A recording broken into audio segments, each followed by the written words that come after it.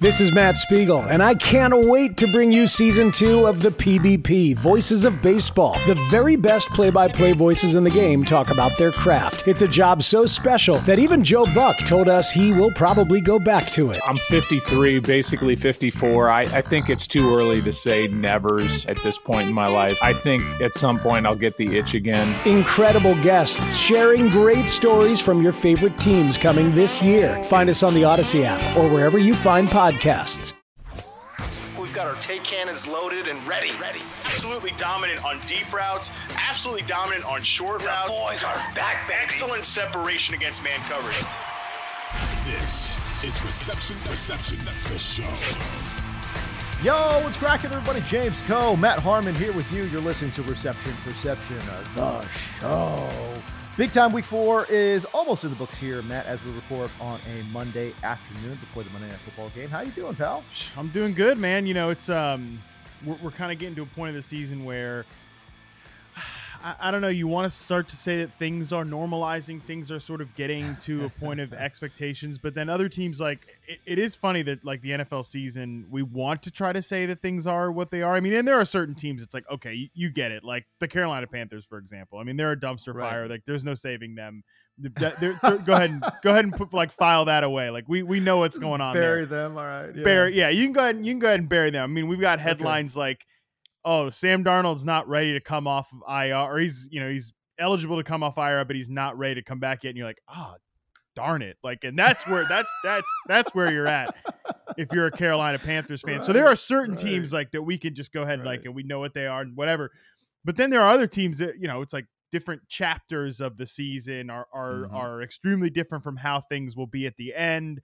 Certain units will like find themselves, certain players will sort of kind of find themselves. Production will, if they're really down low, they might come up somewhere towards the middle, or they're really high, they might come up somewhere towards the median expectations, whatever. So this is sort of a really fun part of the NFL calendar where we think we've got a handle on things, but we really might not in certain circumstances. So that's why the sport's fun, and that's why it's engaging. I was talking to one of my colleagues, Lindsey Rhodes, as a matter of fact, who drafted Austin Eckler, I think number 2 overall, right? And she was all before we got into the week was very, furrowing her brow about, Austin Eckler's production, how she wasn't happy with his usage and his usage around the goal line, these kinds of things.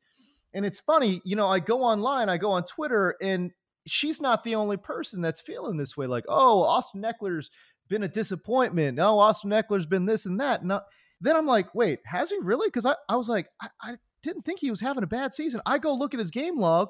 The guy's got double-digit PPR points each and every week, and he's the RB13. And I'm thinking, this is the guy that we're talking about. Like, I'm so confused. Like, he's the RB13. Then, of course, he goes absolutely ballistic. Right. Week 4. And then to your point, where we all start coming back to, median expectation, guess what? After 4 weeks, he's going to be like a top 2 or 3 running back in fantasy football once again, right? Like delivering on his like draft price. It's like, this is how it goes. Yeah. This is all you want from your superstars. You want them to kind of survive. Don't give you any backbreaking weeks, contribute to your fantasy team. And then boom, they hit you with this like just nuclear warhead of a week 4. This is what fantasy football is all about. He's currently the RB5, Austin Eckler, on the season in half PPR, right? So just like the standard like Yahoo scoring, right? So no, that's exactly how these things go from a production standpoint and from a fantasy standpoint. I mean, I'm pretty happy he's coming off a big game. Okay, I don't have to ask him like, so buddy, what's the deal with the Sony Michel thing? What's some of that? I don't have to do any of that nonsense. Although there will still be some people like microanalyzing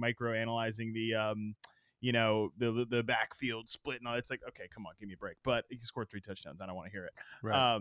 Like I almost wonder if fantasy football has become like too popular and we think about it and care about it too much. I mean, I don't want to say that because we all, have jobs and careers off of it. Yeah, right? I'll make a living on this. Yeah, you can make a living on this, and I don't have any other skills. Okay, I can't do anything else. So maybe like I don't know, maybe be a professional fisherman, I guess. That's like pretty much, I can't even really do that well. So like a life at sea, maybe that's my only other hope here. But I don't know what the hell I'm talking about. Anyways, my point here is like the week by week, like hyper focusing on what everybody does on a week to week basis. It's just, you're right. This is how it goes. I mean, look at Justin Jefferson, man. Like, yes, he has 14 yards against the Lions. You and I sit here and talk. You and I sit here and talk about, oh man, what's going on with Justin Jefferson? Well, one, the freaking Vikings win the game. He has 14 yards, and then the next week he comes out and drops a hammer. That's what, you're right. That's what superstars do for the most part. I feel like we've gotten a little too spoiled, maybe is the way to say it. Like, most guys go through peaks and valleys, and of course we talk about it and we analyze it and we break it down, but it's just not that, it's not that surprising. It's like when people ask me, oh, this guy's not doing this, like, are you panicked about it? Like, no, probably not. Like, if he doesn't do, I know that doesn't help you on the week to week, like, sort of tilt or whatever, but like, let's see what happens at the end of the season, man. Like, that's when we'll know if guys are good or not, honestly. I think the week to week tilt is what makes fantasy football fun, though. That's why it's so popular, is that because people do get tilted. Oh my God.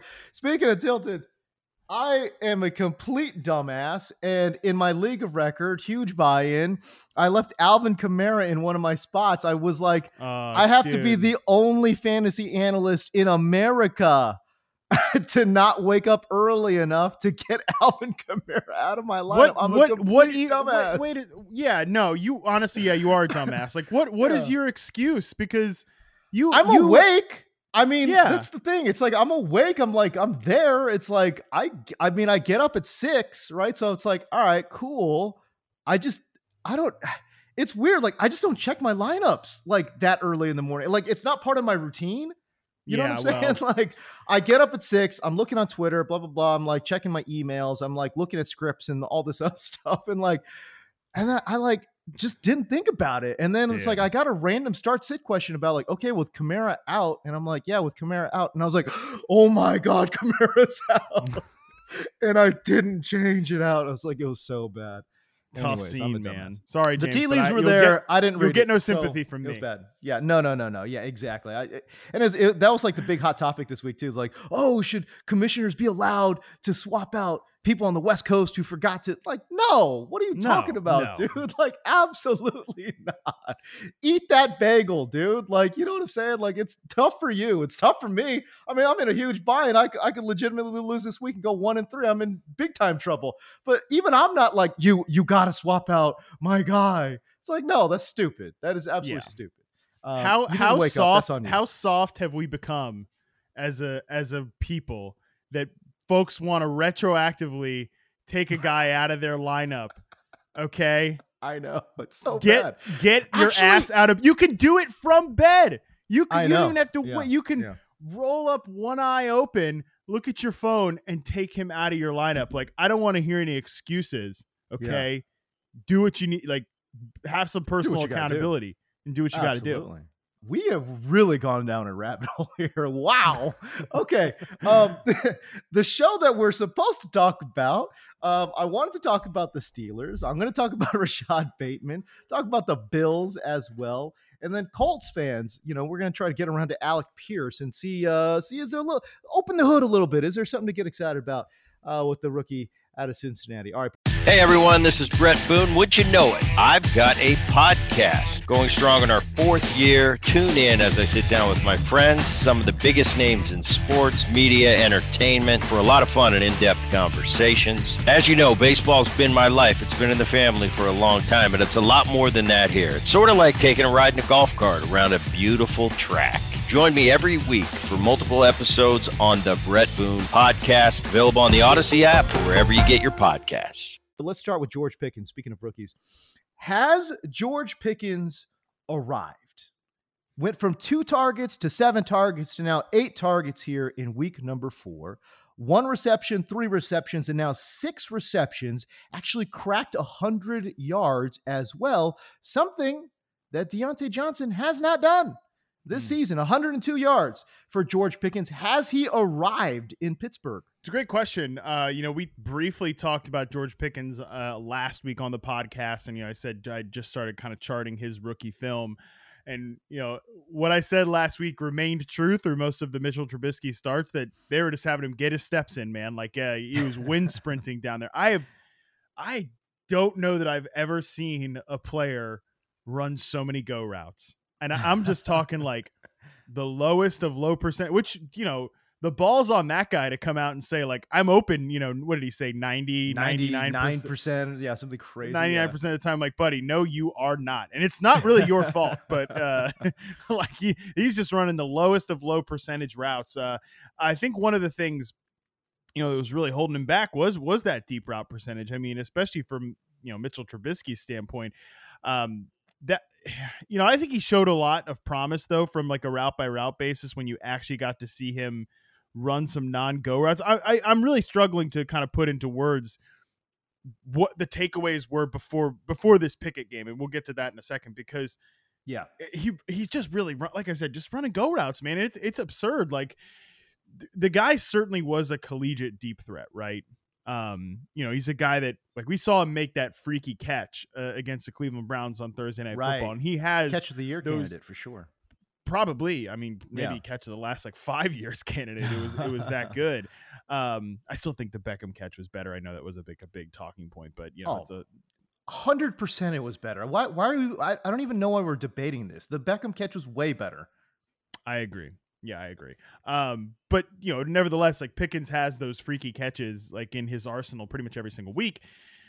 Just wasn't getting to see it a lot because, like, Mitch Trubisky's not really going to give the guy like a lot of chances down the field. That was one thing that I think Kenny Pickett, to kind of move it into that area on Sunday, like Pickett was willing to give his guy some chances. I mean, even I couldn't tell you how hard I rolled my eyes rolled in the back of my head on that Chase Claypool, Kenny Pickett's first interception. He had 3 interceptions, and I would say you could kind of give him a pass for 2, at least like 1.5 of the 3. And that Chase Claypool one, I mean, dude, Chase Claypool, come on, bro. Make a freaking play in a contested situation once. Just once. I mean, for a guy who said he was like a top 3 receiver, he's like a bottom 3 receiver in contested catch situations. At least he has been in his first 3 NFL seasons. Like, that's been his biggest weak point in reception perception. Like I've talked about Chase Claypool, he had a pretty good rookie season and just was one of the most disappointing players that was charted in 2021. Couldn't get separation, wasn't winning on a route by route basis. His technique was terrible. But both of those seasons, he really struggled in contested situation. I'm like, what are you doing, Chase Claypool, with the L-shaped arm? Okay. Like, you get your arms up there and make a play. Like, even if you don't catch that ball, it doesn't have to, help be an interception. Out, yeah, help your guy out, for God's sake. So that was really disappointing. And then no surprise that, Claypool falls sort of to the bottom of the pecking order there, and Pickens continues to rise up because Pickens will go get that ball, right? Like, he's not quite. God, yes, Jesus. He'll go fight for it, right? He's got that dog in him in contested situations. So that was really good to see. And honestly, just it was time, man. I know Mike Tomlin was, kind of preaching patience. Well, his patience ran out with Mitch Trubisky in the first half of that game. And, Mitch was after the game talking about how he was upset to be benched. I mean, come on, man. I don't know what we're doing here anymore with Mitch. Like, it's just a limiting factor. He looks like the same old quarterback back from the Bears and, hadn't really taken any steps forward. And Pickett at least did fling the ball downfield. I also think, Mitch has some wheels to him, but Pickett, I think, has more functional athleticism, if that makes sense. Like, his yards 100%. Per carry doesn't look great because he popped in those 2 short touchdowns, but one of them was like an option play. I mean, he can actually get out there and create a little more than I think people give him credit for. So I think he just brings more juice to this offense overall. The funny thing about Kenny Pickett is that every single pass was caught.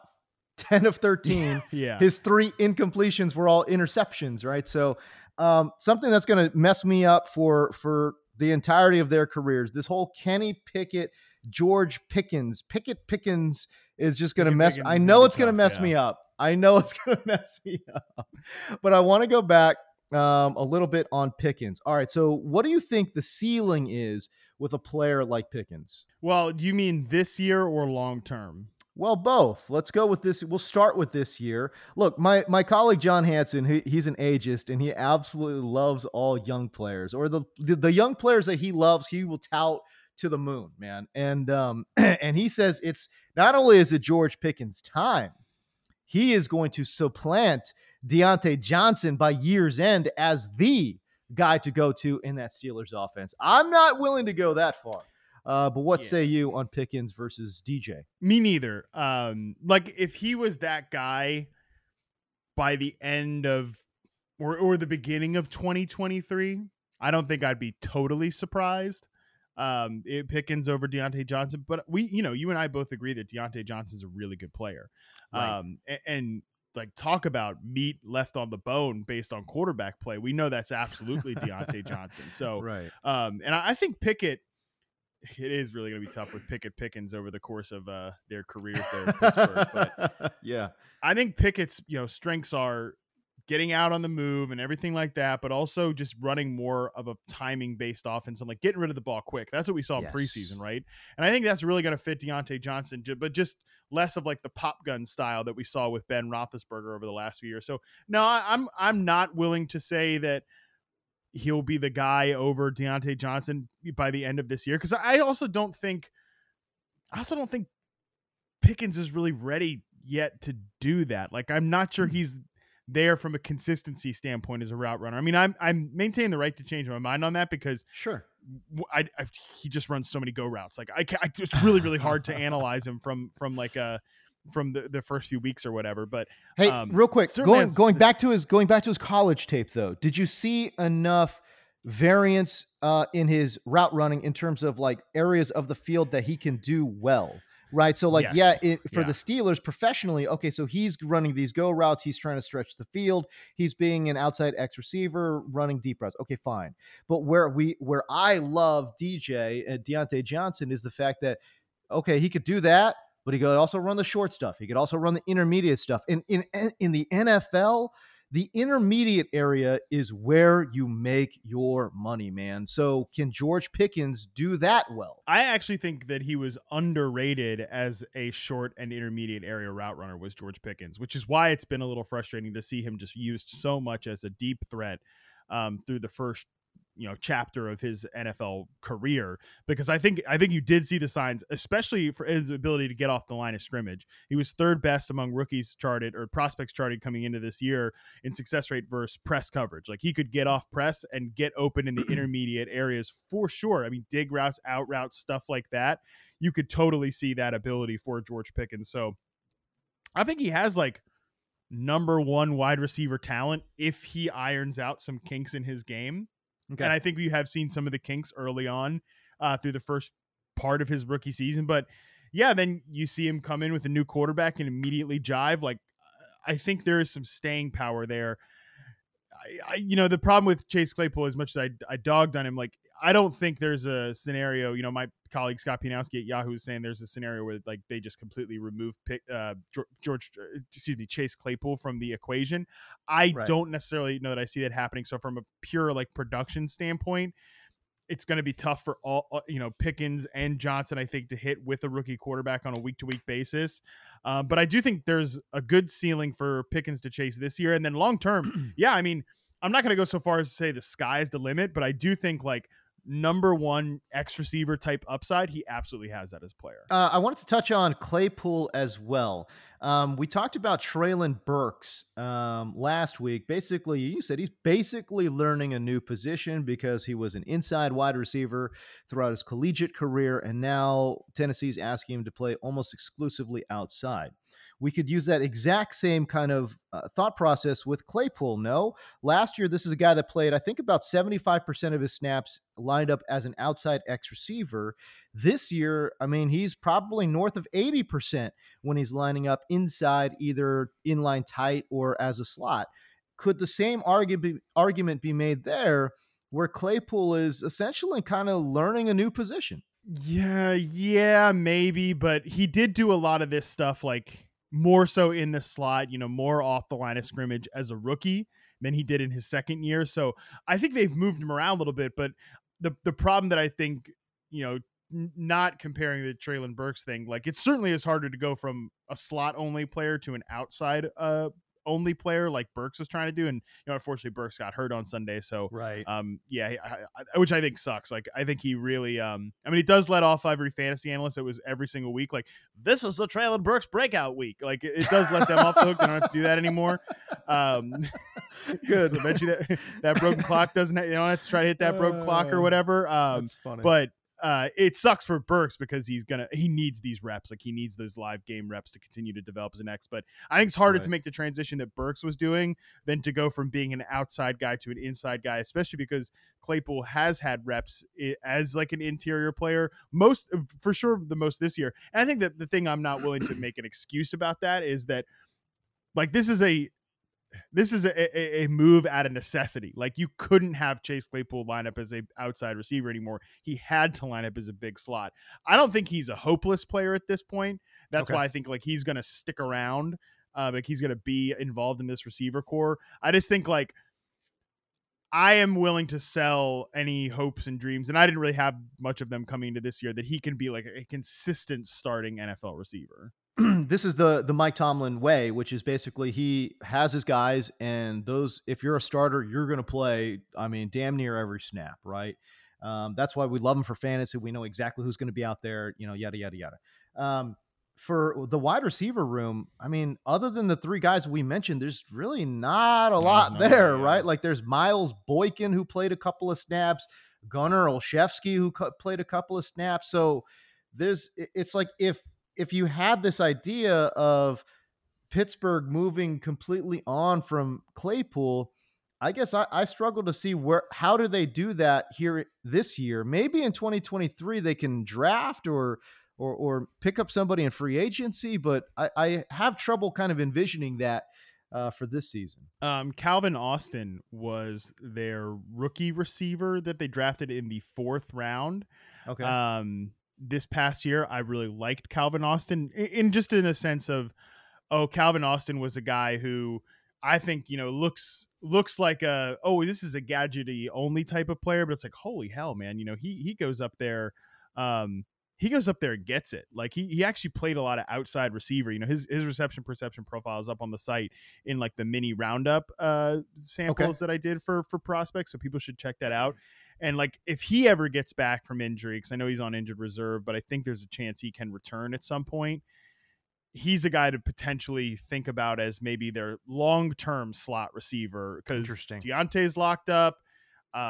George Pickens obviously is on a rookie contract. I think Calvin Austin did show real receiver traits, but still, because of his size, he is tiny. He probably projects as a interior player. So just a name to file away in the back of your mind of like, okay, probably not. I would think it would be a long shot for him to be hurt and be a day 3 rookie and then come and make a bunch of noise this year, but like a file away for long-term type of stuff. I did like Calvin Austin a little bit. I thought Kenny Pickett coming in cold.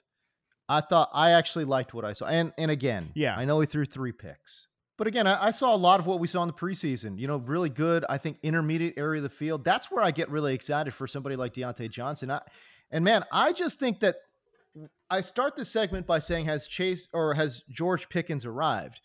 And really the conclusion that I came to after watching the game is that George Pickens is going to help Deontay Johnson so much, man. You're going to now have a multivariate attack a little bit. You're going to have a quarterback that is obviously able to sling the rock in a lot faster, read defenses faster than what Mitch Trubisky was doing. I think he's going to keep the chains moving. I think that he's going to help lift this offense much in a way that Zach Wilson did on the other side, which is, look, Zach Wilson did not play well, but he's got a trio of receivers that are helping lift what he's doing.